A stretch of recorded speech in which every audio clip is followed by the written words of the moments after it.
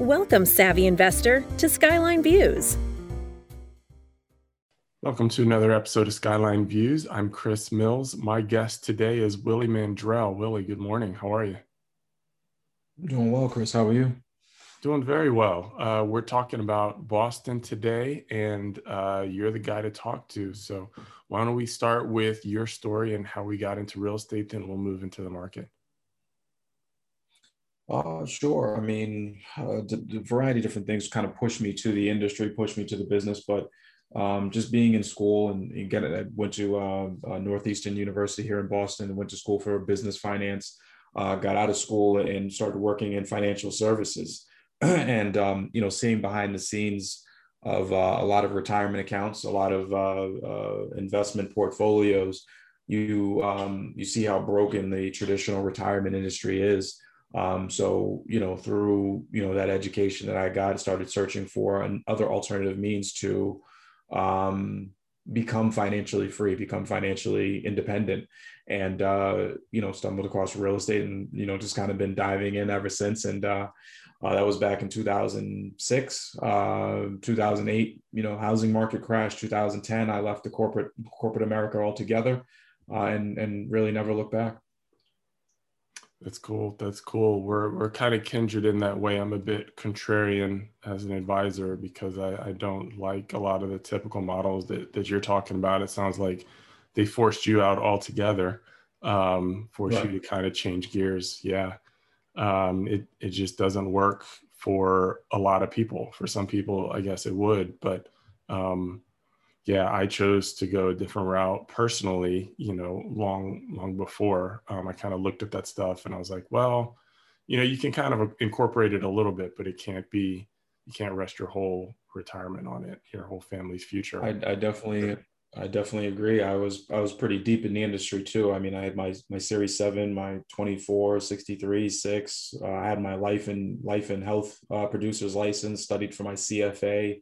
Sat for the CFA exam for a little while, so pretty deep, but I just didn't, at the end of the day, just didn't believe as, in that industry. I like real estate. It's a tangible asset. It's an improvable asset. I have a lot more control over my financial future via real estate than I did with the markets.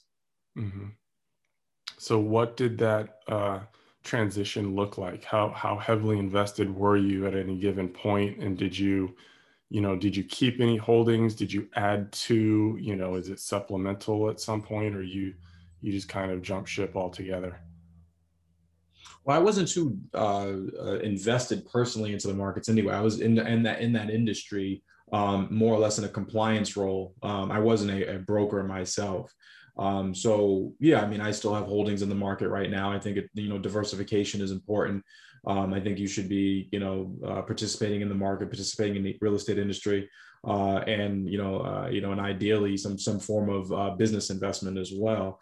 But for me, I bought, my first couple of units in 2006. It took me a little while. I think we bought the next one in 2008. Was doing every other year. Then 2010, next couple of real estate investments.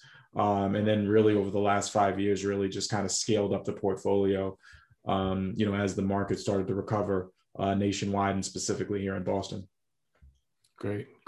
So what kind of ratios are we talking as far as your total portfolio? Like how much do you try to keep liquid versus investable capital where you're sinking it into real estate? Oh, I mean, I'm not a model to follow by if you're that's a very, question, for somebody else. I'm not a model to follow. If you ask me, I mean, my liquidity compared to my net worth is probably at 2% or something like that. It's ridiculously low, but I understand. And most people's fear with real estate is the illiquid, asset that's there. You really can't cash in, but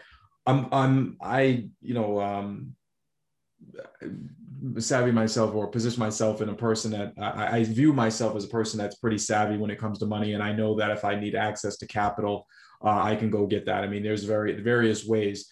People look at real estate and say it's an illiquid investment. And that's why I really try to stay away from it. But that's assuming that you actually have to sell the property in order to get access to the capital, which is not true.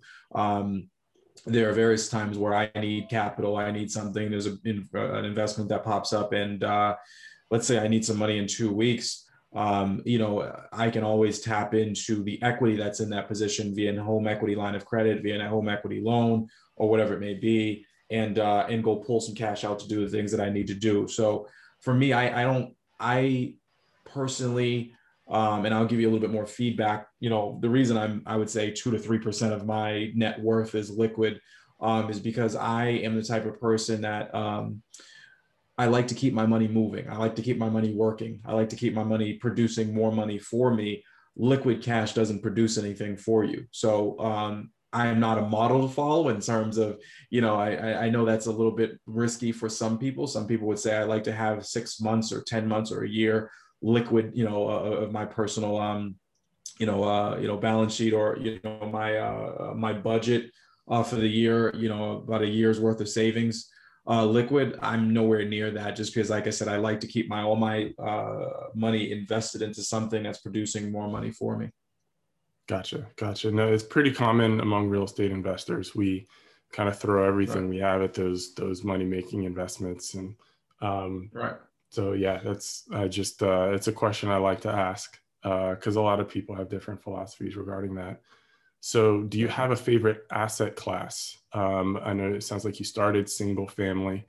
A lot of people in this financial, and economic environment are either going back to it or supplementing with it.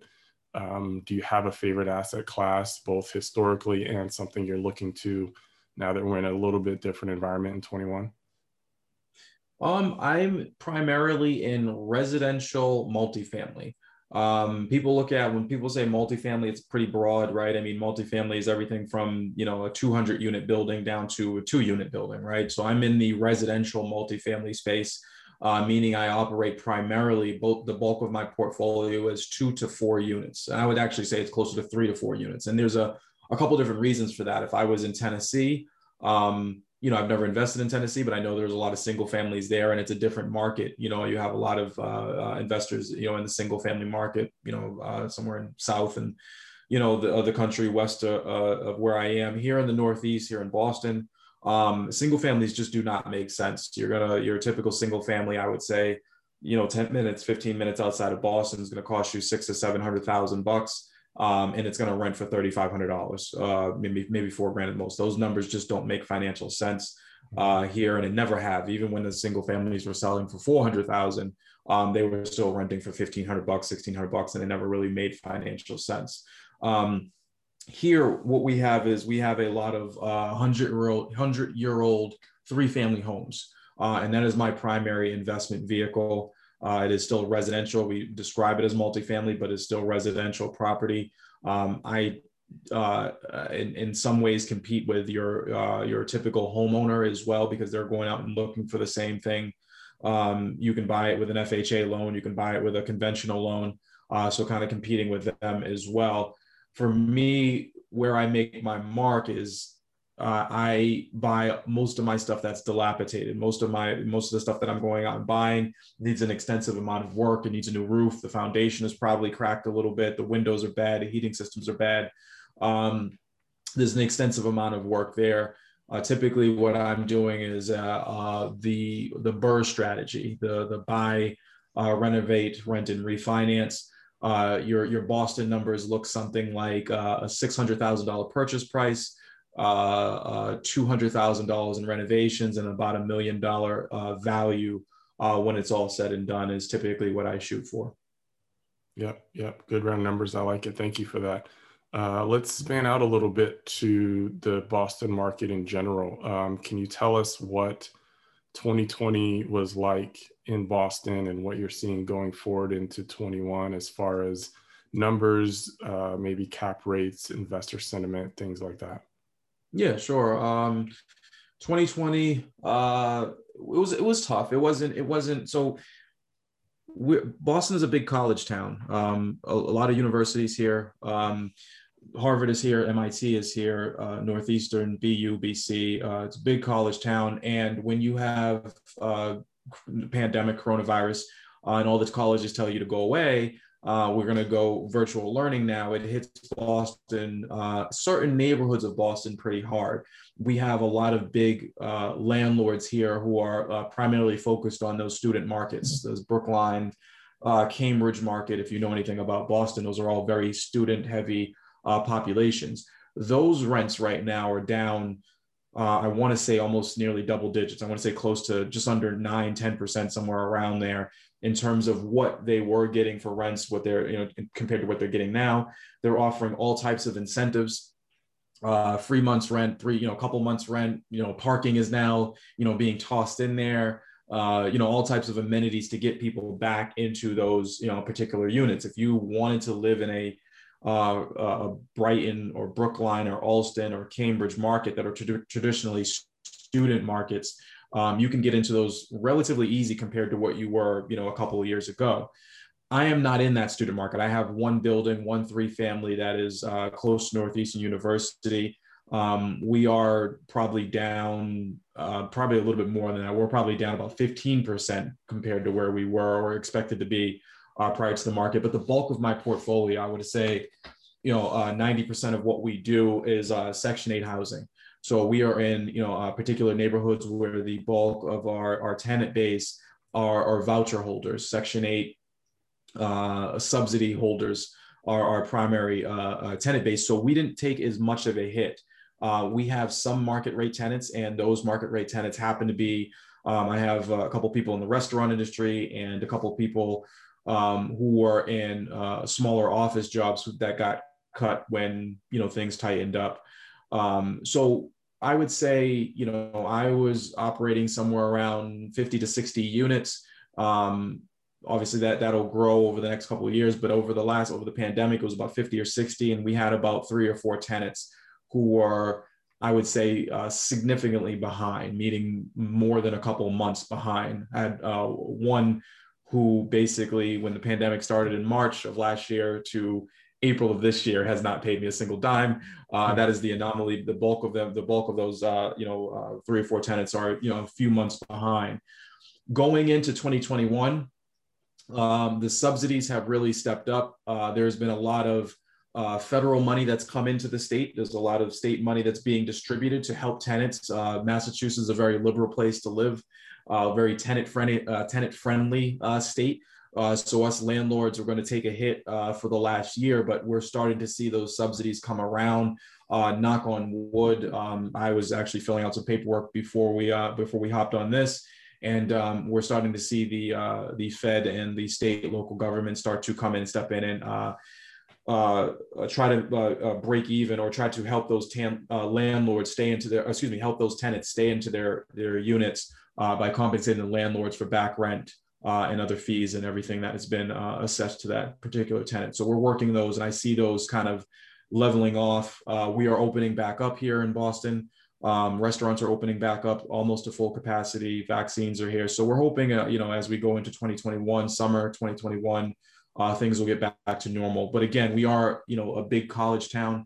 So it really depends on when, the universities get back to full capacity. And if they get back, then Boston will be back in no time. So. Gotcha. Thanks for that. What do you think it'll take for rents to start coming back? I mean, nationally or just locally? I guess in the Boston area, you mentioned the double-digit drop in rental rates. It's all about student housing. It's when the universities feel comfortable enough to get to have students come back on campus, fully. I'm not even sure if that's going to happen. I think if it all depends, because those universities, especially Harvard, Northeastern, MIT, are very heavily invested. They're real estate basically investors themselves. They're very heavily invested into the Boston real estate market as well. So long term, I don't see them allowing students to stay off campus too much longer, because it's going to affect their real estate portfolio and their bottom line, and the value of those universities are heavily invested into the Boston real estate market. So I would say maybe not 2021, because obviously their reputations are on the line as well. But I would say 2022 I think a lot of those universities are going to see a significant pullback in terms of what they allow to be done online, and they would like to see students come back on campus. I think once that happens, their dormitories are going to be filled up, their student housing, their direct student housing are going to be filled up, and now it's going to have that ripple effect for the rest of Boston real estate, driving rents back up. So I would say over the next couple of years, it depends on what the universities do, and if they react the way I expect them to, then we'll see rents shoot right back up to where they were, right back up to pre-pandemic, where we basically had a shortage of housing, and it was basically just difficult to find a rental, anyhow. So yeah, that's interesting that everything is that tied. So even if you're not in quote unquote student housing, your portfolio is pretty directly tied to it, right? Yeah, in some respect. Again, we're majority of our portfolios in the subsidy market, so we're not directly tied to it. But I mean, it is such a big college town that it does have a direct effect on pretty much everything. That's the center of our universe here, and kind of the real estate. What are the colleges doing, and then it kind of has the ripple effect out from there. You get rid of MIT, you get rid of Harvard University, and a couple other, the BC, BU, and Boston's definitely a completely different place. What are the other major employers that would affect things economically there in Boston? Our hospitals, big, people come from all over the world, specialty hospitals here. So it's the colleges, and then the medical field as well. A lot of people come here for the jobs that we offer through the medical industry and end up staying here, which also has a pressure, an economic pressure on housing here as well. So Mass Eye and Ear, Children's Hospital, some of the best medical facilities in the world are right here in Boston as well. So I would say the universities, and then our medical facilities as well. Gotcha. So lastly, after we, weather this and come out on the other side, what's next for the Mandrell company? Just continuing to scale. I think, I love what I do. I want to getting out of, and again, I get this question often is, or do you want to go to 10 unit buildings or 20 unit buildings? Very difficult here in Boston. The barrier to entry in that particular market is, that now you're diving into that student housing and some other where the big landlords play. Very, very difficult barriers to entry there. I actually like it a lot in the residential multifamily space. I find that my margins are better. I can purchase often better deals, so to speak, and come out with a little bit more of an equity play or substantial equity on the other end than you could if you're buying on strictly cap rate, and you're playing with Marcus and Millichap, you're playing with some of the more larger commercial brokers who are really savvy, and then commercial landlords who are really savvy, versus where I'm playing with there is still room to make a 15% return on investment in that smaller residential space. So for me, it's just continuing to scale, and as long as I'm having fun doing what I'm doing, and then I'm also exploring a couple other neighboring places, neighboring states like Rhode Island. As Boston starts to tighten up just a little bit, I'm looking for a better return on my money in places like Rhode Island or New Hampshire, but staying probably most likely in the Northeast for now. Gotcha. Why don't you tell folks where they can find you if they want to reach out? Sure. My YouTube channel is probably best, youtube.com/W Mandrell. You can also Google Willie Mandrell. I'm on Instagram. I'm on LinkedIn, Facebook, Bigger Pockets, several other places as well. Also have a new book out. It's called Cash Flow Secrets. It's available on Amazon.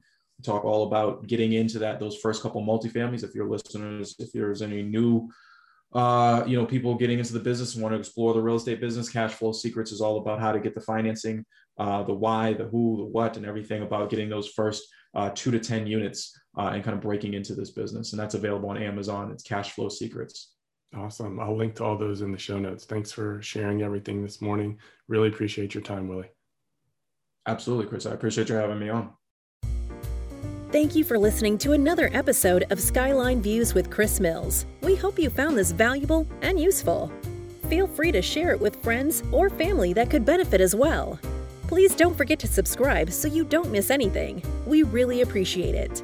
Also, we'd love to hear from you. Connect with us through thehaneycompany.com. See you next time. The information provided in this episode is not intended as specific tax or legal advice and may not be relied upon for purposes of avoiding any federal tax penalties. Skyline Views, the Haney Company, their employees, and representatives are not authorized to give tax or legal advice. Individuals are advised to seek advice from their own tax or legal counsel. Individuals involved in the estate planning process should work with an estate planning team, including their own personal legal or tax counsel. The information provided here does not constitute personal financial advice, but is meant for the conveyance of information for educational purposes only. All investing involves risk, including the risk of loss. Past performance is not indicative of future returns. Guarantees are backed by the claims-paying ability of the insurer.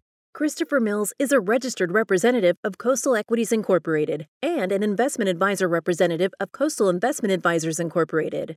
Neither Coastal Equities Incorporated nor Coastal Investment Advisors Incorporated is affiliated with Skyline Views or the Haney Company.